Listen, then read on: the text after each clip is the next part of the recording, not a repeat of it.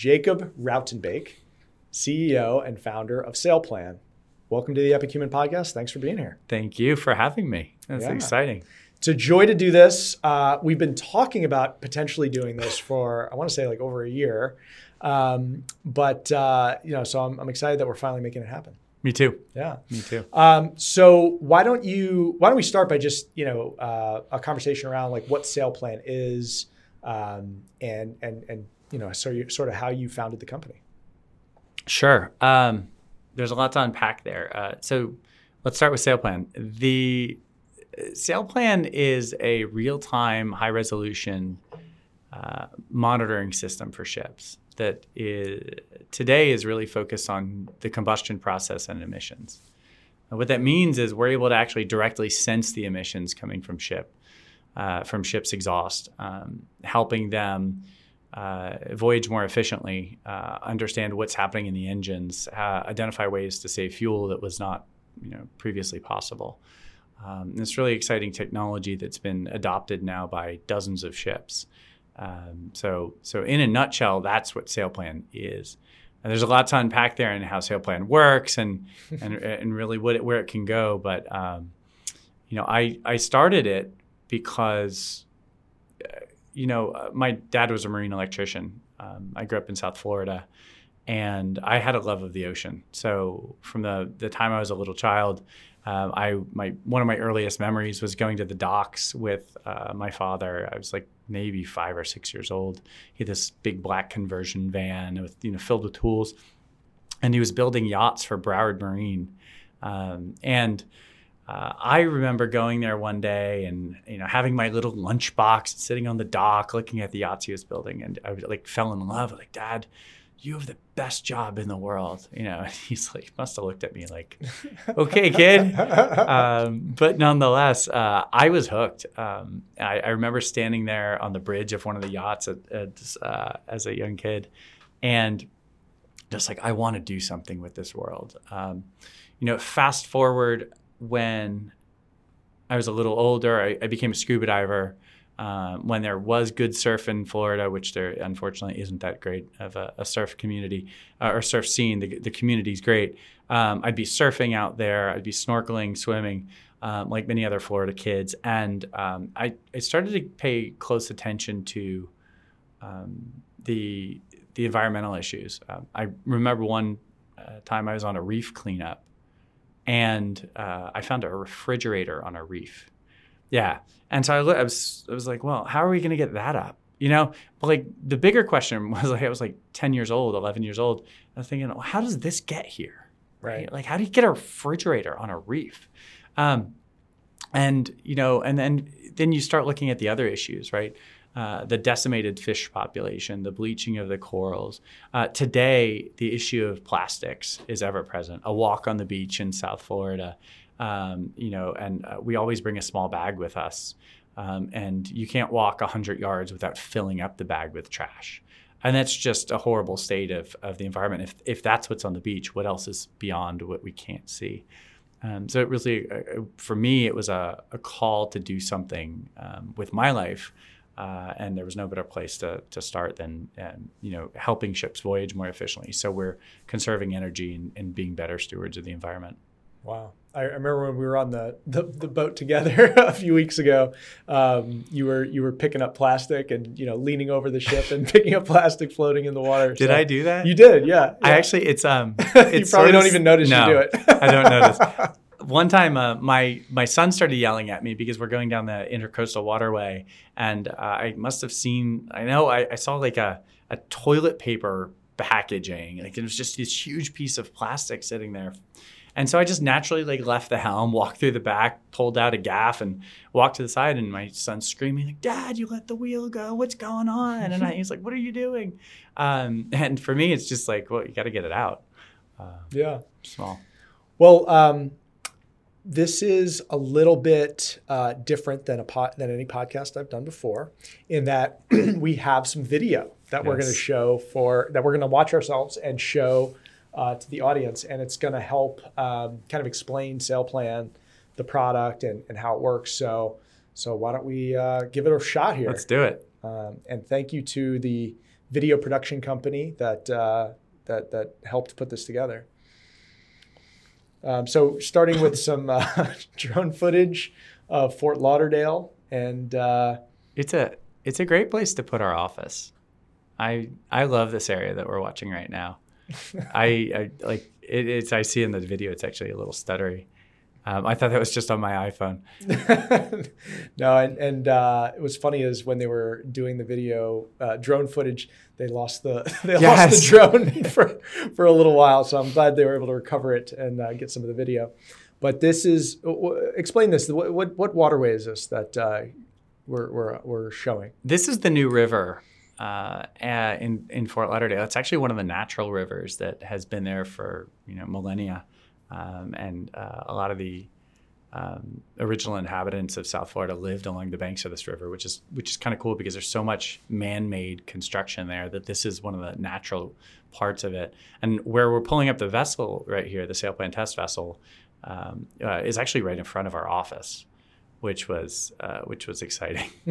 So there you are showing up, and why don't you tell us a little bit about the test vessel? So the test vessel, her name's Maine Course. She has a long storied history up in Maine where we were able to find her. She's a 35-foot Maine lobster boat that was really built for family purposes. A VC actually owned her and used her every 2 weeks a year. For going around the islands in Maine and cruising. And then the rest of the year, for the past 20 years, she's sat on the hard. And so she's in incredible condition for a 20-something-year-old boat, has less than 2,000 hours. And we were able to pick her up. She, believe it or not, she may look different, but under the hood, she's very similar to a large ship that we might actually put SailPlan on. So she's a great R&D platform for SailPlan, where we can deploy our technology on her. We can test and iterate with a live platform that's actually on the water, that's under rather controlled circumstances. So she does research and development where we test new sensors, test new hardware. It's great for us to do that. It's also great for customer experience. Investors can come out on the boat. Customers come out on the boat. We're able to see the technology firsthand. And I think the other thing about Maine Course is you get a sense of the actual experience of SailPlan and what it can do, much less on a smaller footprint. But you can go see how vessels interact with one another, right? It's not just a boat on the water. There's hundreds of other boats near you, large and small, moving at different speeds and different rates. You're in an ecosystem. And I think that's one of the reasons that it's important to bring people out on her. And we're looking at a few sensors kind of on the top of the boat and then some instruments inside. Can you give just some context as to what we're looking at and what kind of sensor packages you have here? Yeah, so SailPlan on board the Maine Course is almost one-to-one with the big ship. So we'll start from the bottom and go up. We pull in high-resolution data around the fuel system, the engine performance, and the actual measured emissions. So unpacking that, the fuel system, we're monitoring fuel flow at a millisecond level, right? So we understand the minute changes in fuel flow aboard the vessel, just like we would on larger ships. Then we're pairing that fuel flow data with engine data. So she has a simple diesel engine, but nonetheless, we're pulling in torque and RPMs from that engine. So we actually have a shaft power meter on there where we understand the torque coming off the shaft. We have an RPM counter, so we understand really how much horsepower or kilowatts or power energy is coming out of there. And then finally, you get to look at the emissions coming out of the Maine Course. And that gives you a high resolution of understanding of actual direct measurements in the fuel system. So you're seeing what's going into the engine, what's coming out of the engine, and what's happening in there. Because you're going to naturally ask questions of how well, how do I save fuel? Well, but there's a question. You got two options on saving fuel on ships. You can burn less fuel, or you can also burn the fuel that you are combusting more efficiently, right? And what SailPlan is really designed to do is answer both of those, identify strategies for you to burn less fuel, but then find ways that you're improving your combustion efficiency. Fuel is simply stored energy, right? And so how do we convert the maximum amount of that stored energy in a liquid form into a mechanical energy at the output? And by measuring the exhaust gas concentrations, we can really start to understand that in very high resolution. And then we, aboard the main course today, as you'll be able to see in some of these images, we're actually alerting the operators through the UI installed on the ship onto how to interact with those emissions and the fuel consumption information. Right. And the analogy I use for some people is to think about their own car, right? In terms of, if you get a rating on like what your engine performance is, 28 miles per gallon, right? That's a rating for highway driving at a very specific speed. And they really design engines around that. So the way I describe what you guys do sometimes is you're taking advantage of the kind of natural efficiencies that is designed into this equipment and allowing the operators of these vessels to operate more efficiently in that way. There are. That's a good way of looking at SailPlan. I think one of the things that most people underappreciate about ships is just how complex they are. When you look at a car, you have a single engine. Most of the ships out in the bay out here do not have single engines. They may have one primary engine that's used to propel the ship, but sometimes two, sometimes four. They have auxiliary generators that can be configured in many different ways.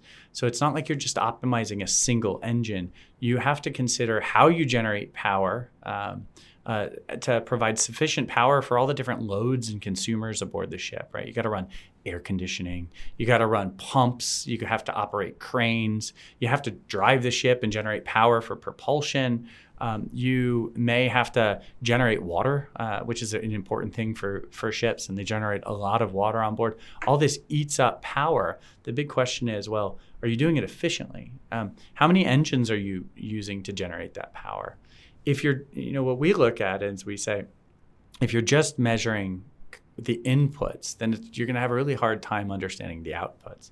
It's better to start with the outputs as well, right? Measure your outputs, measure out your inputs, and then measure where the balance is on that. We've had, going back to ships, we've had a lot of success there because historically there's no HMI, there's no user interface on a ship to tell you how to do these things. You might spend $100 million on a ship, but you still have no idea how much fuel you're consuming moment to moment. Most people don't believe it, but ships often, you'll dip a stick into the fuel tank, right, to take the levels. Or you'll do a sounding of the tank, but oftentimes there's no fuel gauge even on board. So we're really starting from a very basic level with a very complex system, and we're providing additional insights into how to operate more efficiently. And tell us about what you're describing here in the video here on these screens, because I remember it'd be good to have additional context there for the audience. Yeah, so aboard main course, we have pretty much a one-to-one interface with the large ships, just obviously scaled down for a single engine operation here. And what we're talking about here is how we're looking at our fuel consumption, we're looking at our speed, and doing some basic speed optimization. Here we're actually pulling up data from other ships and showing you just how they compare to each other. So this is actually some data from Port Fourchon, Louisiana, where we have ships operating right now. We also have terrestrial ground monitoring stations pulling in air pollution to help make air pollution actionable for ports. But that's an important point because, as you can see on the screen now, we're cruising by our cruise ship in Port Everglades, Florida, right? And the question is, if the port had to decarbonize, is it the ships that are the main generators of emissions in the port? Is it the cranes? Is it the passenger traffic? Is it the car traffic? Is it the trucks coming in? There's a lot of contributors to the emission, and ships are just one of them, but it really is that ecosystem. So by providing high resolution data to the ships themselves, they get a solid independent understanding of how they're generating power, what emissions they're actually putting out into the atmosphere. And I'll dig into that for a minute, because to date, the way that the process is done is they use fuel-based emissions factors. Do you know about those? Are you familiar with factors? Explain that. So fuel-based emissions factors aboard a ship, you measure your fuel consumption to the best of you can. I mean, if you're dropping a stick in the tank or a string, a plumb line in the tank, and pulling it up, it's already going to be inaccurate. But then you use an emissions factor. You multiply your units of fuel consumed. You know, I burned 10 tons today or 20 tons today by this emissions factor, which is a single number that is theoretically designed to show how the carbon content stored in a unit of fuel, in a ton of fuel, converts to CO2. And for instance, it's like 3.1 is the standard emissions factor. And what that says is that it's an upper bound calculation. It assumes that all the potential carbon, potential energy was combusted perfectly into a very special ratio of CO2 and nitrous oxides and everything else that comes out of there. But the truth is that's an upper bound calculation. And what we find is that by directly measuring what's coming out of the exhaust, we're actually able to get a much more precise understanding. And as a result, precise is actually lower in almost every case, which is a win-win, right? We want to be more precise. We want shippers to be more precise. And as a result, using this technology helps them lower their reportable CO2 by about 5.5%. So, wow. I also wanted to touch on something we discussed when we were out on the water in terms of the signals you can pick up when you're out on the water of other ships and like what they're already reporting and signaling out to the world. And maybe you could just comment on that piece. All ships share a signal called AIS, the Automated Identification System. And it's a lot like ADS-B for airplanes, for anybody listening who might know anything about the aviation world. It's a proactive system where the ship constantly sends out a broadcast signal to other ships nearby. And it says, hey, I'm here. Here's my position. Here's how fast I'm traveling. Here's the direction I'm traveling. But it also gives some rich data, right, about that actually is revealing. It talks about typically the draft of the ship, like how deep does it sit in the water, how it actually can be used for the name of the ship, right, and what it's carrying. And through that, we're actually sucking up all that broadcast data from every single ship equipped with SailPlan, which not only gives us information about SailPlan, but it gives you the context in which that ship's operating. Because if you look at the ecosystem approach, there's things inside your control, and then there's externalities, right? Well, there's a lot of ship traffic, so you're going to have to slow down. You're going to have to speed up to avoid that. There's also weather information that might be, the Coast Guard's experimenting with adapting AIS for sharing weather information in real time. And so it's a rich data source that's publicly available, but really actually hard to access because it's locked in the 25 nautical miles around a ship that we can see. But our ships actually suck in that information through SailPlan and put it back onto the dashboard for operators. We're also using that for data mining purposes. Got it. And I'm glad you brought up congestion and ship traffic and weather, because I think sometimes, when people think about, operating engines more efficiently, they think of like you just kind of set it to this, right? But in reality, there's all these kind of external variables that determine how you want to operate a vessel. And so can you just expand on that? Like just to double click on the complexity of, and how your system kind of dynamically adjusts to that. Yeah, I'll give you an example of one of the operators that we're working with. That they have a vessel that runs, 4 main engines, and I think has 3 auxiliary generators on top of that. So this vessel is about 450 feet long. It traditionally operates in the Gulf of Mexico, and it's pretty modern as well. Has some of the most modern engines we've ever seen on board. When we got on board, I remember the superintendent of the vessel was saying, like, there's nothing to optimize here. We got it covered. I was like, okay, cool. And in some ways, I remember seeing it was also our first vessel. I was like, oh man, this thing's sophisticated. I don't know if there's a lot left to optimize.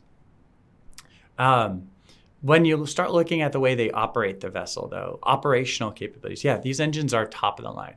Like they have everything they can do in an automated fashion to get them running at their optimum temperature, but there's only so much you can control.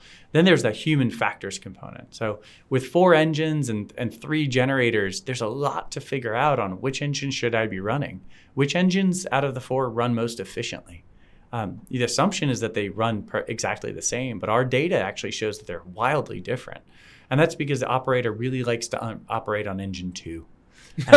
Engine 2 has the most number of hours, like 4 times the number of hours on it. So it's really an old engine compared to like engine 1. And engine 3 is somewhere halfway in between there. And when you look at the emissions that come out of these engines, they're all different. Every single one of them is different. And you can look that they actually... as the engine goes through its maintenance cycles, right?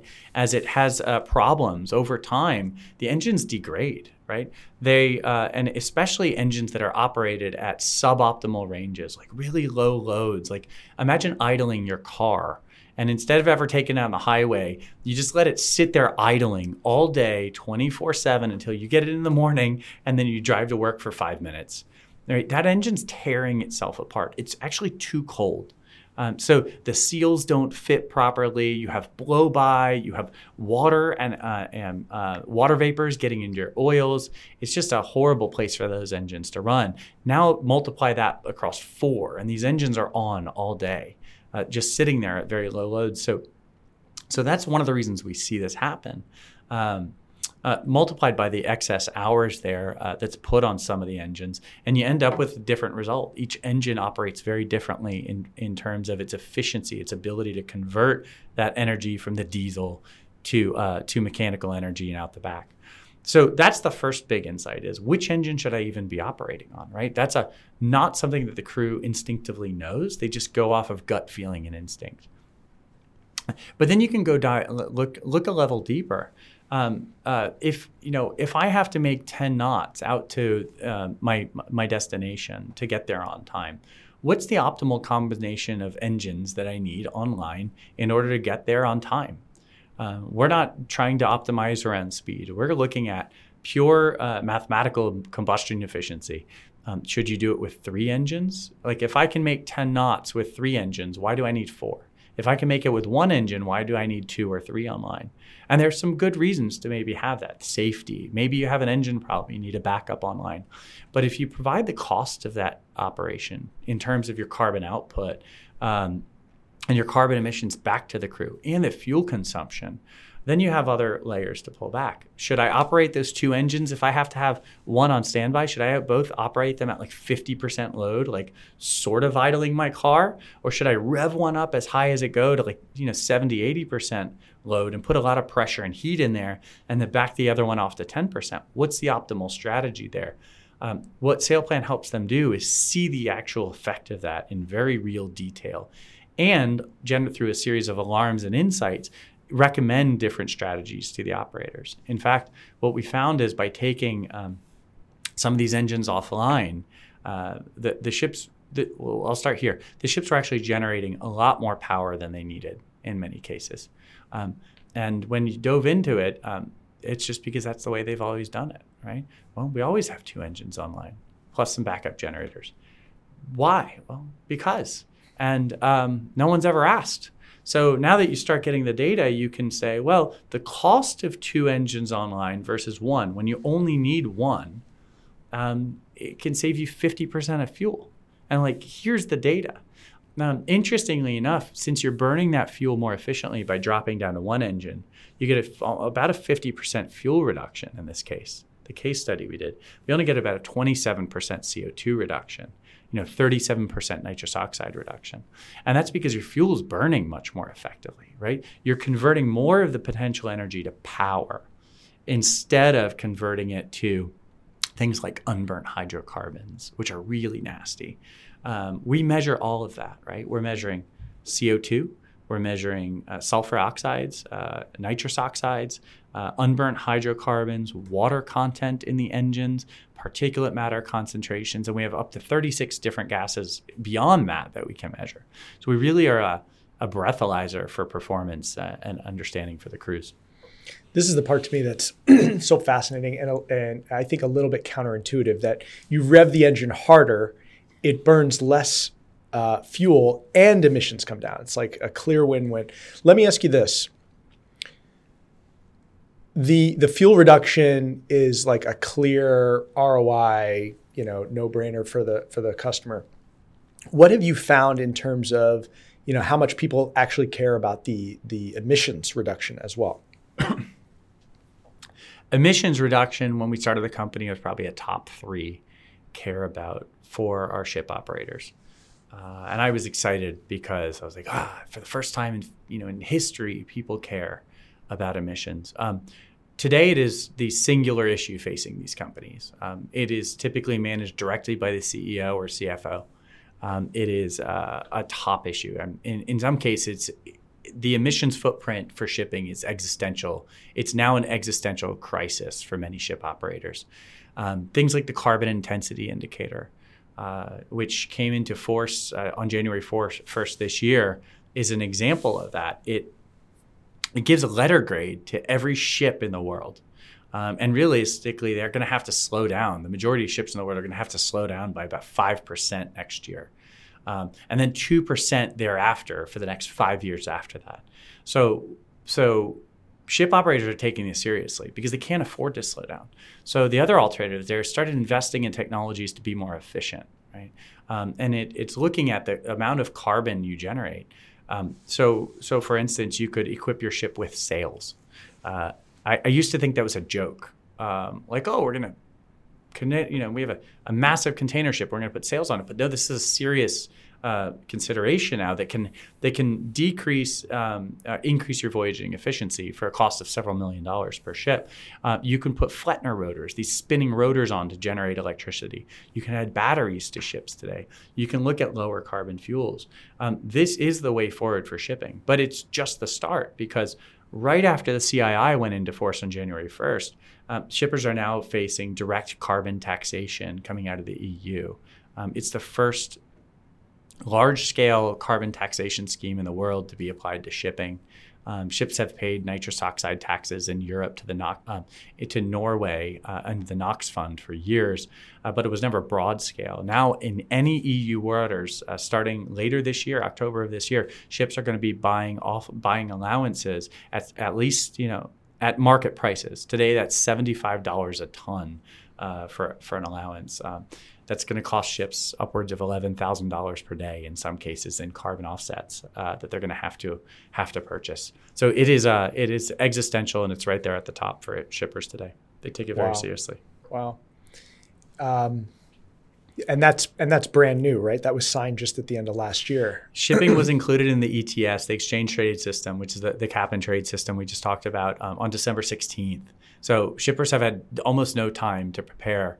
In fact, I was at a conference maybe early fall where ETS came up, and everybody thought the EU was going to do a head fake on this, and they're like, "Yeah, psych, we're going to kick it down the road," and they didn't. So now people are scrambling. People are afraid in the industry right now. Wow. I'm gonna put this back on because this goes through this next video goes through your in-office, some of your in-office equipment and some of your employees. Sure.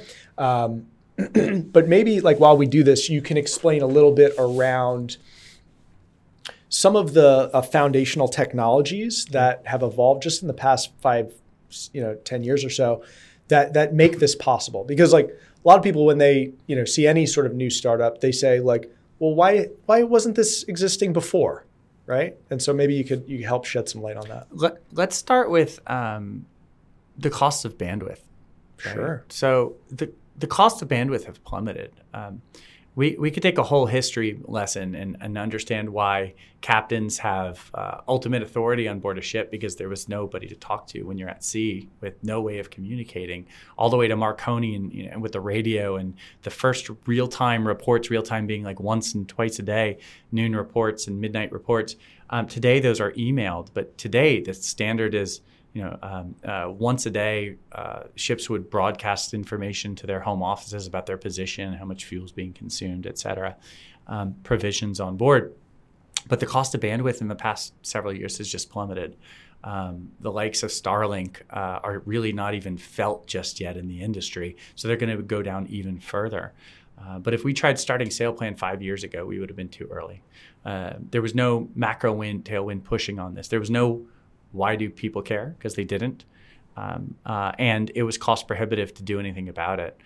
So the historical footing for the industry was to keep all the data on the ship in written records or on computers and email it off as they needed to, typically in batch files. So I think the first big enabling technology for SailPlan is communications at sea. It's not just here though; it's driving a revolution in digitalization of the fleet. People joke that shipping will never buy software. Well, I think that was true because there was no way of really using software to its potential if there was no way to communicate. But now that we can see cloud applications, penetrating the ocean environment, I think that it's ripe for that type of technology. I think shippers are interested in software just like every other business in the world. I think some of the other enabling technologies here that we look at, on ships, you have to deal with so many different types of standards, right? Serial data. What else? CAN bus, Modbus. You get non-self-describing data sets. So they're data that just flows over that doesn't tell you what they are. You have the more modern, TCP/IP connections to date. You have 4 to 20 milliamp interfaces, which are really analog signals where we have to read the power coming off of the signal. And all of these are locked in different proprietary data standards in many cases with different wrappers over them, making them really just hard to parse out. So one of the first things we did is make this as simple as possible to integrate with. We actually built our own boards, as you can see in that clip, which allow the easy integration of a lot of these different signals. Because on a ship, you never know what you're going to get. We've seen engines that are over 50 years old, which don't have any meaningful data coming off of them. And we've seen ships that were built last year with the most advanced data, networks and high resolution data. And SailPlan's been designed through our boards to ingest all of those, work with all of those engines seamlessly. So that's a little bit about what you're seeing here.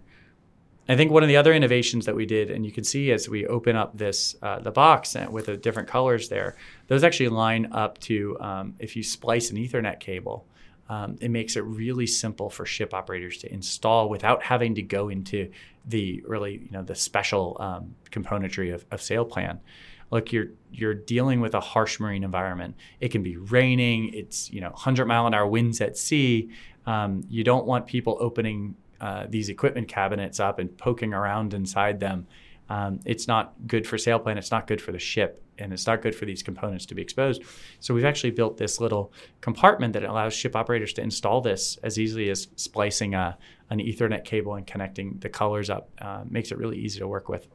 Right. And ships, as I understand, have their own engineers. And so this is built for them to effectively install and maintain themselves. Correct. Correct. That's correct. And maybe we're seeing Captain Jennifer Norwood, if I'm saying her name correctly. Maybe you could just talk a bit about her and her role at the company. Captain Jennifer Norwood has a real legacy in the industry. She's incredibly well known. She was one of the first female captains at Maersk. Recently, she was actually honored at Maersk.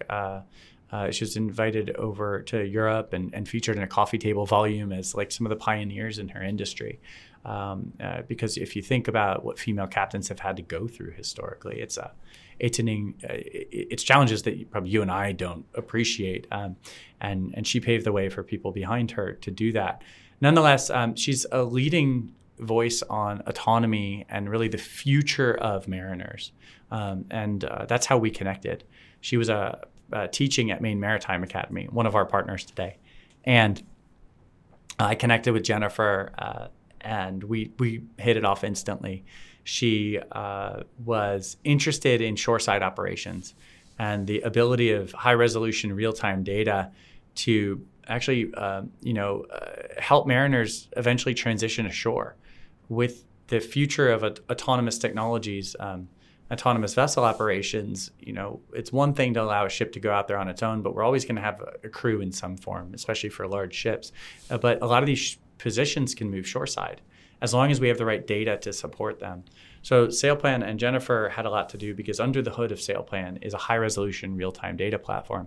Today, it's very focused around towing into the market through emissions and fuel consumption, saving operators money while saving the climate because of reduced air pollution.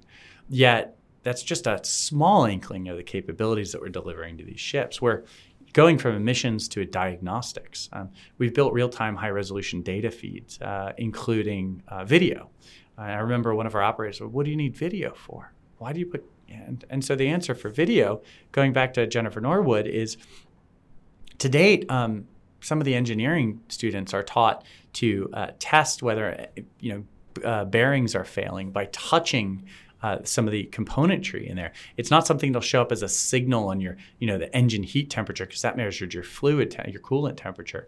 So if a bearing's failing, you have to feel for vibrations and heat coming off certain parts of the engine. That's dangerous, right? Well, how do we know if it's hot? Well, touch it. Right. Touch it with your bare hand. So we can actually map using thermal cameras the heat signatures coming off of there, and you can have somebody in a shoreside control center wearing, a glove, or just looking at the color scheme and identifying, hey, is that actually failing? Is it overly hot? SailPlan has the ability to provide that to shoreside data to look at that from a safe distance, enabling these crews to start getting off the vessels, working remotely, and that's really what Jennifer's kind of expertise is in shoreside control. So she joined SailPlan a little over a year ago. She came on ahead of our Series A, and we're really glad to have her. She leads our customer success team. So she takes all the hard things about installing SailPlan on a ship the first time we ever did it, to making it into a very simple process that customers can do themselves with some SailPlan help on the side to make sure they're getting it right. And that kind of ties to a question I had around, what is your long-term vision for SailPlan, what it becomes? It's a great question. If you accept the fact that ESG isn't going anywhere, right? That this has been a slow roll for many years and decades, building a movement towards cleaner environment, more sustainable operations. We see incredible pressure on the shipping industry today. We solve these micro problems by saving operators money. And we also we have macro tailwinds at our back with a direct taxation finally pushing people to adopt these technologies that can be better for all of us. But maritime's just the toe into the water. It's just our initial market. Our technology stack is built for planes, trains, automobiles, mining, ag, airports, terminals, and you name it, everything and above. While we're modeling a combustion engine, we're also monitoring the power. So we're well positioned for the future as we do decarbonize operations, whether it goes to hydrogen, whether it goes to ammonia, whether it goes to fully electrified, operations through batteries. SailPlan's well positioned to go into that future and be the diagnostic and real-time data backbone for the ships, but also for the cars and the other types of transportation modes that are going to rely on these technologies. Exciting. And I know you're also doing some work with the Coast Guard and the U.S. military. Can you? I know some of it's probably confidential, but maybe you could give us just a little insight as to why they want to work with you. Yeah. I'll start with the Coast Guard. The Coast Guard's really leaning forward into smart buoy technology. There's almost 50,000 state-owned or federal-owned aids to navigation in the U.S. waterways, and there's probably over 3 million globally. These are fixed assets that tend to be pretty dumb. They're sitting out there, and they have a lot to say, but they're not very smart. Let's put it like that. And what I mean by that is that the buoys are put there to tell mariners something. There's a hazard. There's a channel boundary, a place you have to turn. So they're designed to communicate, but today they typically do that either through lights. They're painted, through colors. They're painted red or green or orange or white, or they have buoys or gongs today to communicate audibly. Nonetheless, none, when SailPlan, in fact, a total of 0 were smart enabled. So there was no data streaming off these. They only had one way to communicate. And so SailPlan took some of our technology that would be on the bridge of the ship, and we adapted it with some solar panels, and we stuck it on a few of the buoys in the Chesapeake Bay to see whether we could give the buoys a digital presence. And it's worked great. So what it does is allows the buoy to now communicate through data instead of just through analog, paint schemes and sounds. And then it can communicate directly with mariners nearby. It can tell the Coast Guard that it's in the same position that it needs to be, and it hasn't been dragged out of position or struck by a vessel and sunk.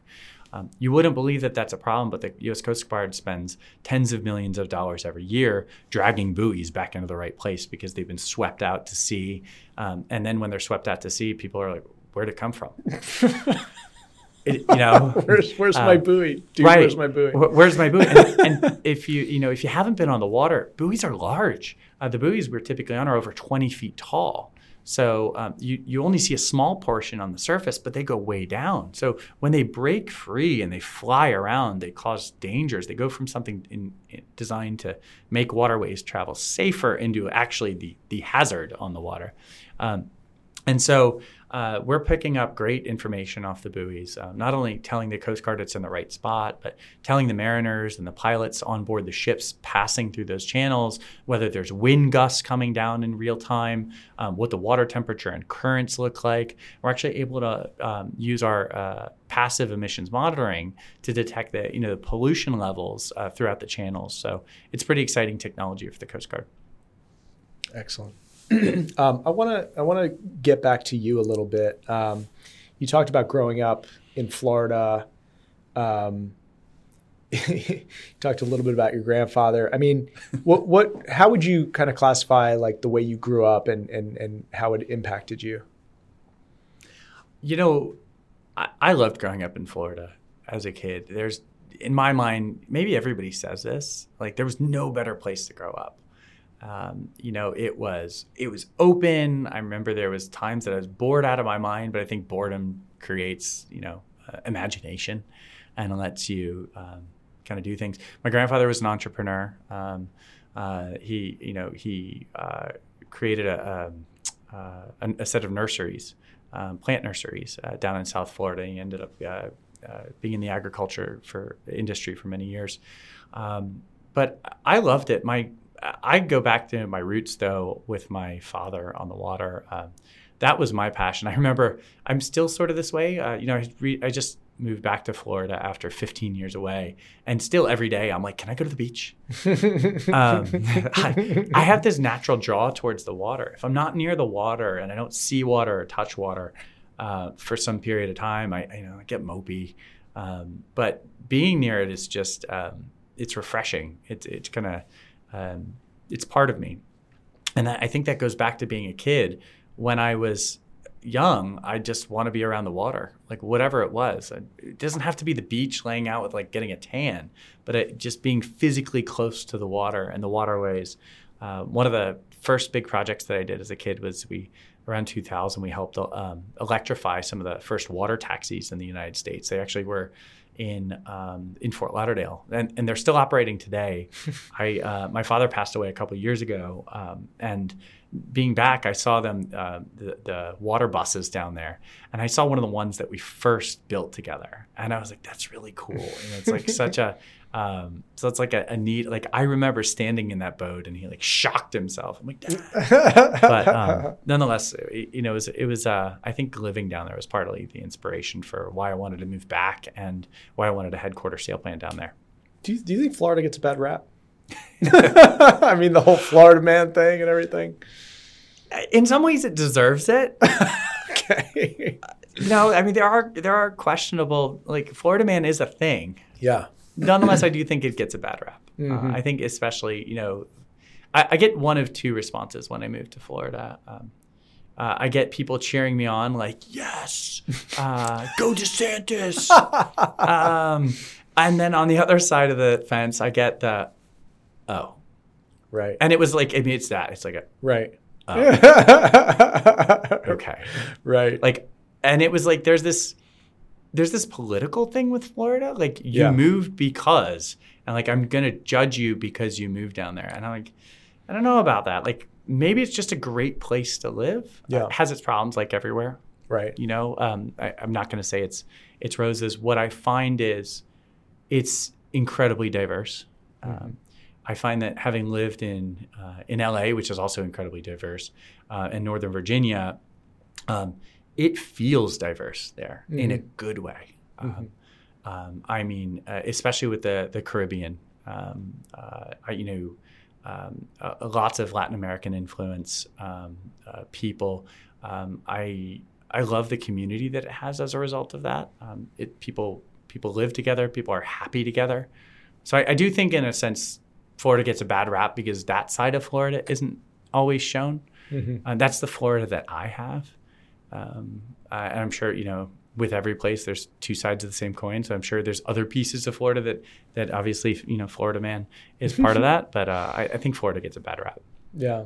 I was in Miami not too long ago, and I walked into a cafe and tried to order something. They were like, we don't speak English. And I was like, ooh, I kind of like this, actually. Like, I don't, this doesn't happen to me too often. It doesn't.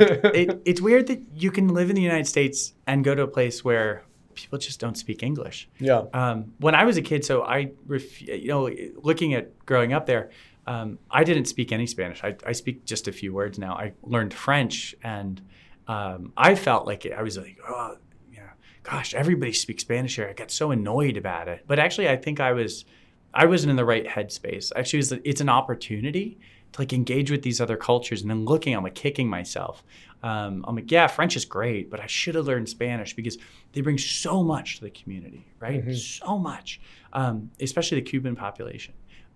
Deep entrepreneurship roots, right? So many founders come out of the Cuban community. Look into South Florida, and it's not just the Cubans; it's the Venezuelans, right? I'm seeing someone's going to be like, "Why didn't you mention Brazil? Why didn't you mention Jamaica?" I'm not doing that, but overall, I think it's a huge plus to our community. Even though there's those challenges when you walk into a cafe and you're like, "Okay, no speak English," but I like it. It's okay. Tell us about some of your early career. You did some work at the Air Force, Thales, and Raytheon. Like, why did you decide to kind of go into that field, and how does that translate to some of the work you're doing, and how you ended up at AirMap? I'd love to hear a little bit more of that story. Yeah, so when I was growing up, my mom had said, "You have three choices. You can be a doctor, a lawyer, or an accountant." And I said, I don't like any of this. Doctors, I think, do great things, but I think they solve problems on small scales. Like they solve your problem. Hopefully they do a good job of it. That's great. I love doctors, but so no doctors. On the other hand, accountants count other people's money, and I didn't think that sounded so fun.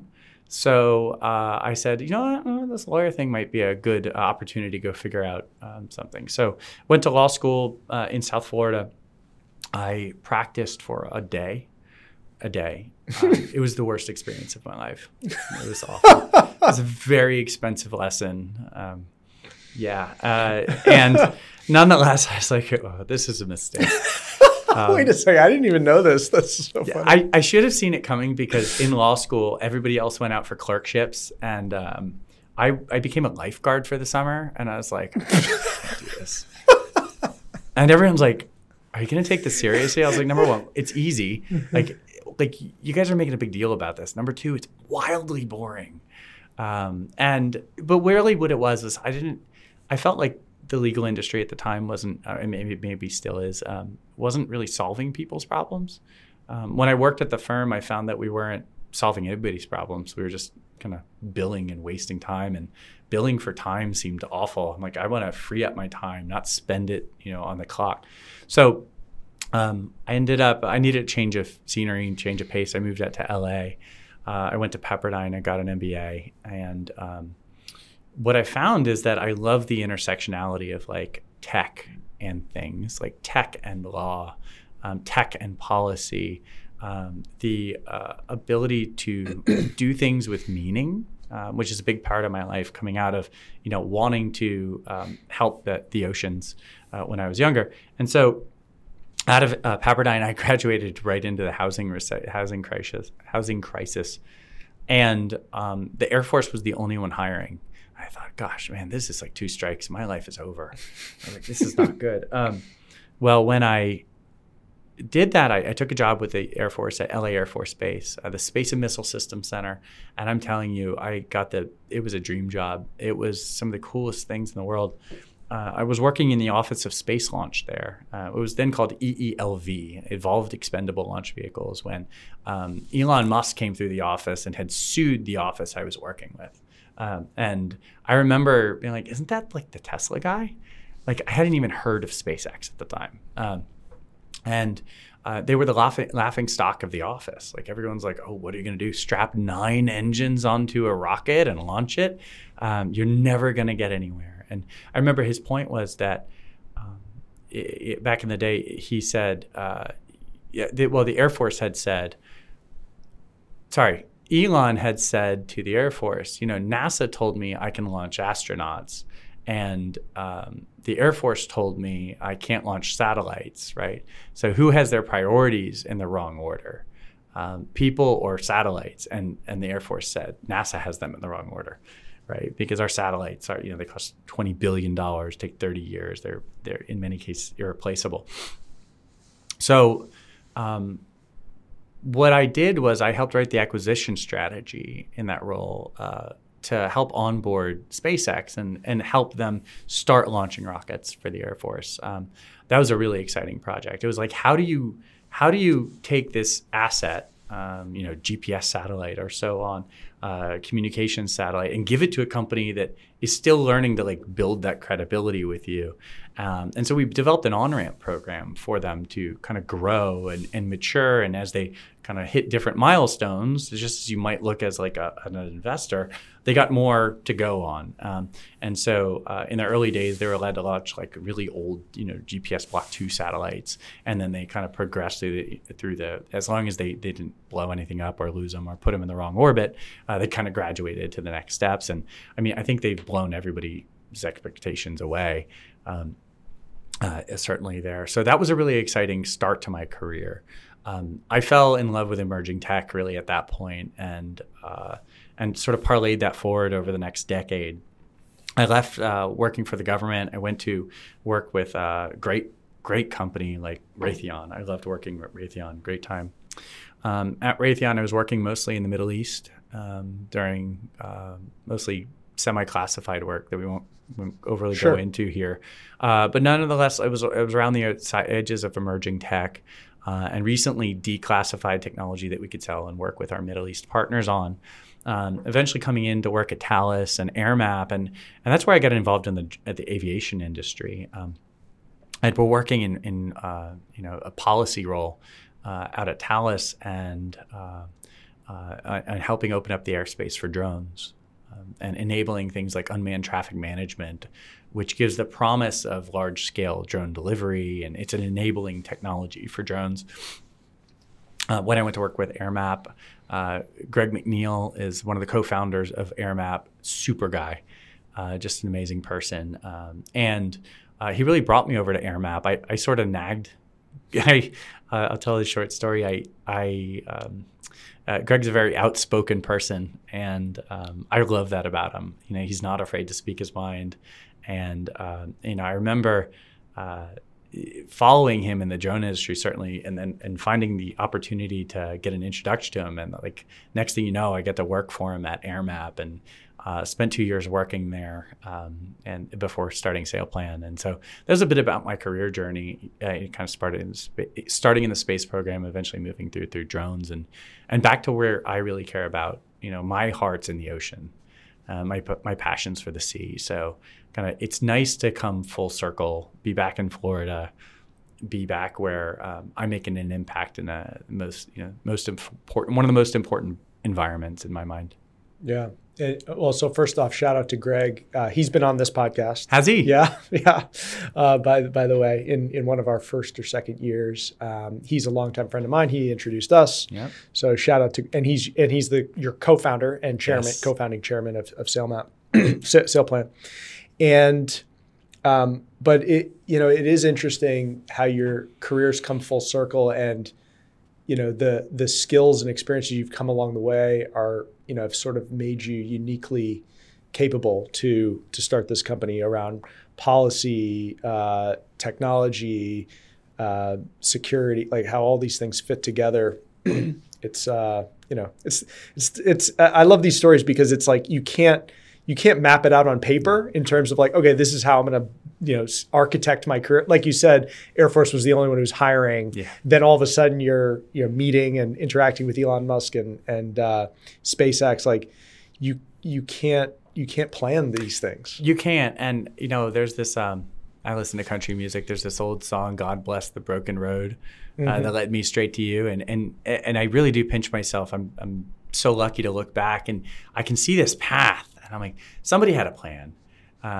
Because I'm in exactly the right spot at the right time with the right skill set and the right background to go be able to solve this problem. And it really is a greenfield, we call it blue water problem.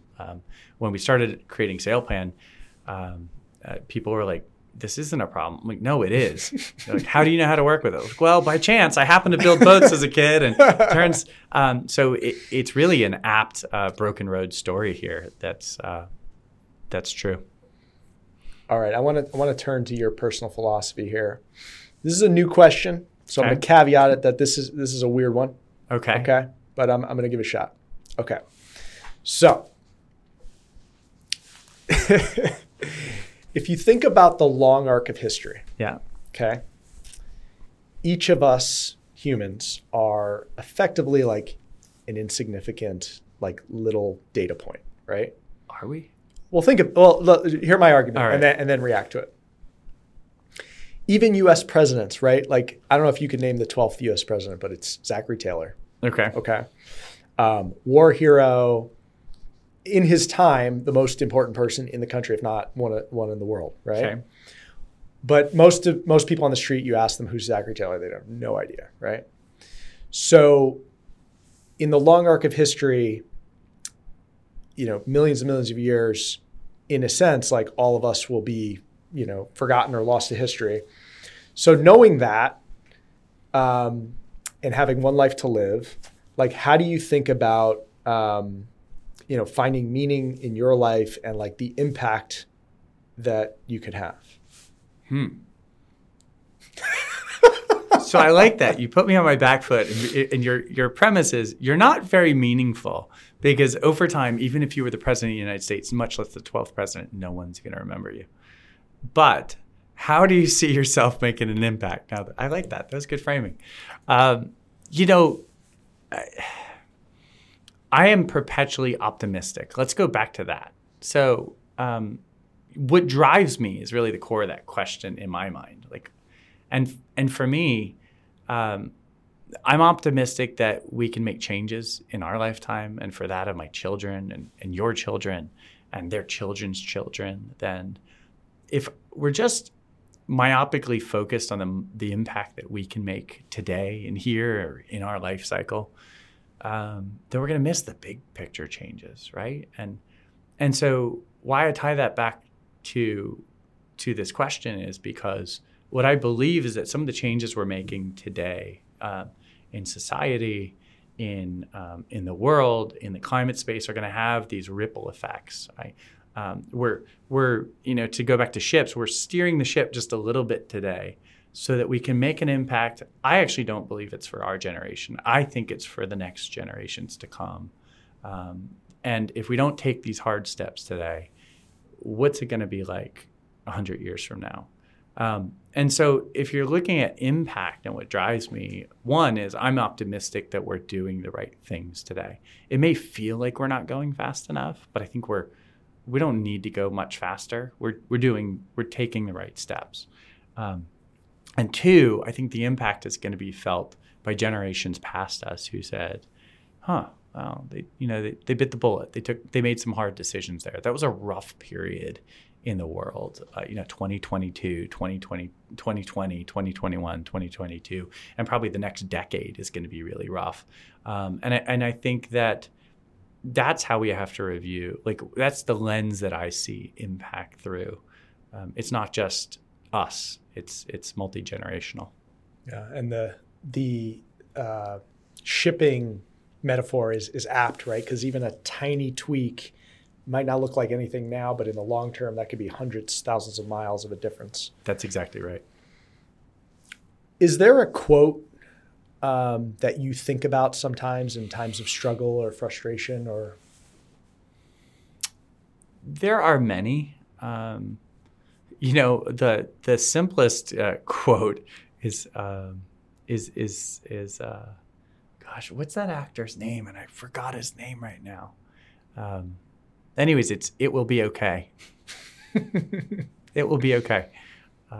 Sometimes like as a founder, or maybe you're founding a fund, so you probably go through the same thing. But at least on my side, there's the pucker factor, followed by the relief, followed by another pucker factor, and it's up and down, and sometimes you get kicked down, and then you get lifted up and pulled sideways, all in a day. And so sometimes I just have to step back and say, like, it'll be okay. And that's one of the big guiding quotes I think of, and it's not that magnanimous, but it's calming and it's reassuring that there's a signal and there's noise. And if you look back to that broken road that got us here in the first place, it's all worked out. And it will be okay. My grandma used to say, it'll all come out in the wash. Yeah. And it's like, just like that little simple phrase, like it's the same kind of thing. It's, it can be powerful. This is my pet favorite question. What's your most contrarian opinion? That Florida is a great place to live. You've already made that case pretty well. Yeah. I think fair enough. It's fairly contrarian these days to like Florida. That is pretty contrarian. It is, especially here in California. Yes. It's like I was gonna wear my Florida hat on the plane and get kicked off. But I think that's probably an apt contrarian opinion these days. I think other things are. If we look in the climate space directly, I'll tackle that for a minute. I think it would be contrarian to say that I don't think oil and gas is going anywhere for the next 100 years. I know it's maybe not what we like to hear, but if you look at the facts, oil has done really good things for the world. You might get your podcast banned that I said that now. Look, pre-oil, we were killing whales to burn their fat in candles, right? We needed oil, so we had to get it from non-petroleum based sources in the ground. So really, when the oil and gas industry started, it ended the whaling industry, and so like we forget that, and that was like a silver lining. I think that we needed oil to come on, and we need to get off of it, but I think that we misunderstand just how hard and how fundamental oil and gas is to the operation of the world. It doesn't just power transportation. It's in medical devices. It's in our food, right? It's in everything we do. So what I think is maybe a smarter answer is try to decarbonize and remove oil as quickly as possible from the transportation side, and be really smart about what's replacing it, because simply replacing it or simply shifting Scope 1 emissions that are burning oil to Scope 2, which are burning oil, may look like we did a whole lot, but maybe we didn't, and maybe we did something worse.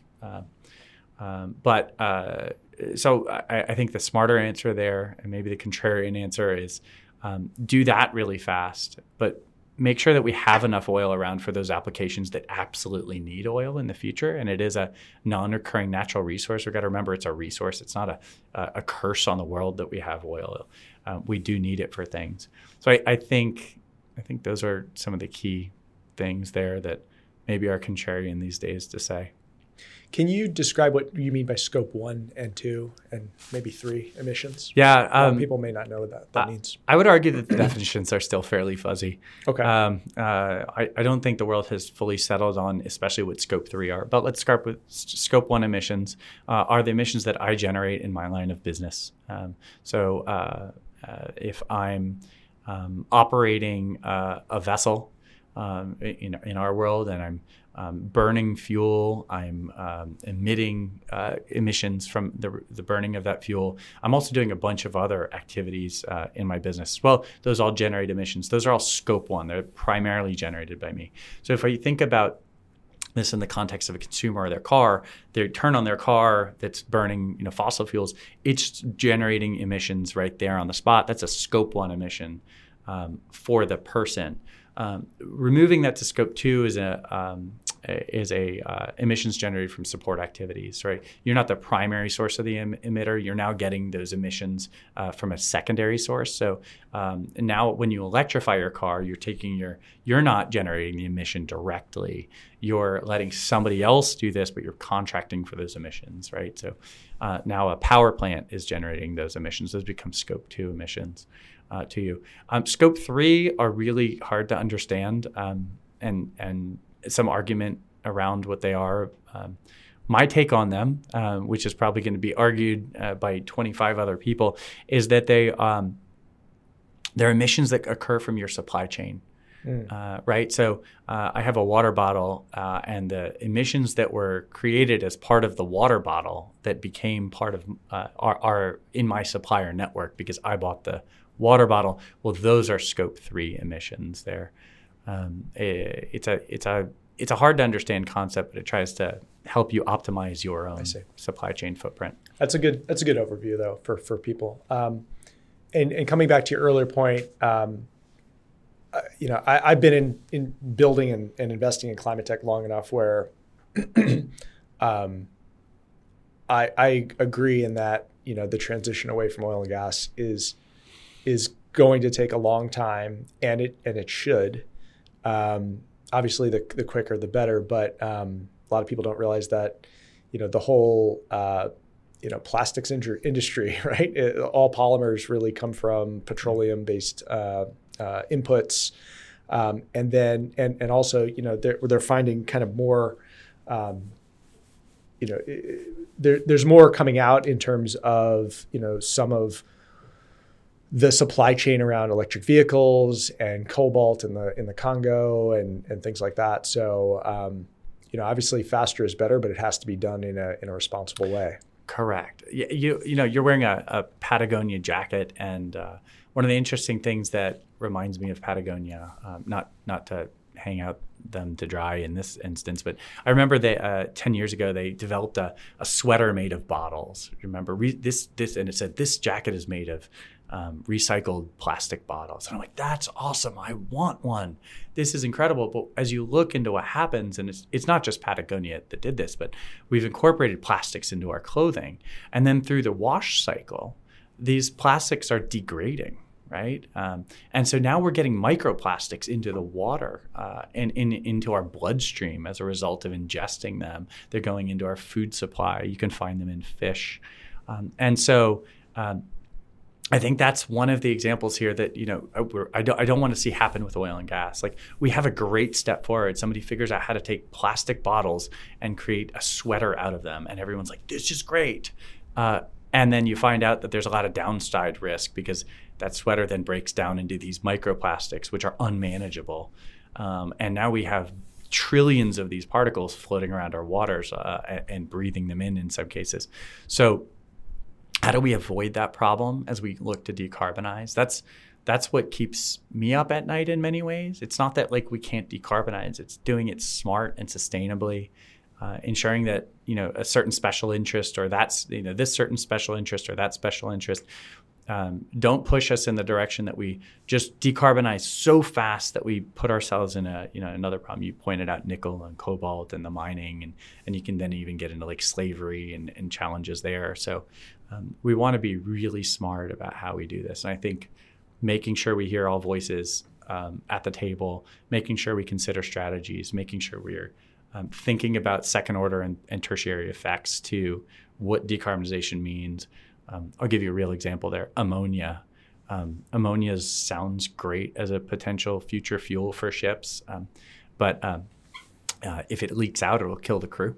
So, and it's highly toxic. So ammonia then needs, it's only interesting if it can be made green. So then, well, how do you make green ammonia? Well, you need a green emission source to begin with, or you can get it from an algae. So you got to look into what the risks of our transition might be, and I think manage that appropriately. Right. I mean, I think the headline here is that there's complexity here that needs to be understood, and that's why I get nervous sometimes when I see new people who want to get into climate tech and they're so idealistic that they just kind of gloss over some of these complexities. You talked a little bit earlier about having an impact now that's going to affect future generations. And a big part of what we do here and is kind of helping people who are younger, earlier in their career and whatnot. What advice would you give to a young person? Maybe they're passionate about climate, trying to figure out how to make an impact with their life. Like, what kind of advice would you wish you had heard when you were younger, and the kinds of advice you give to young folks early in their career? I'd say do something that matters, not necessarily that you love. I find that if you do something you love, you might end up considering what you love work and then not loving it so much anymore. And I don't know that that's the best advice, but doing something that matters, that has an impact. Climate is one of many things that matter. It's not the only thing that matters. So there's lots of ways to make an impact. Kind of find your guiding light there, and try. Like, you're young, go try. It's easier than ever to go try.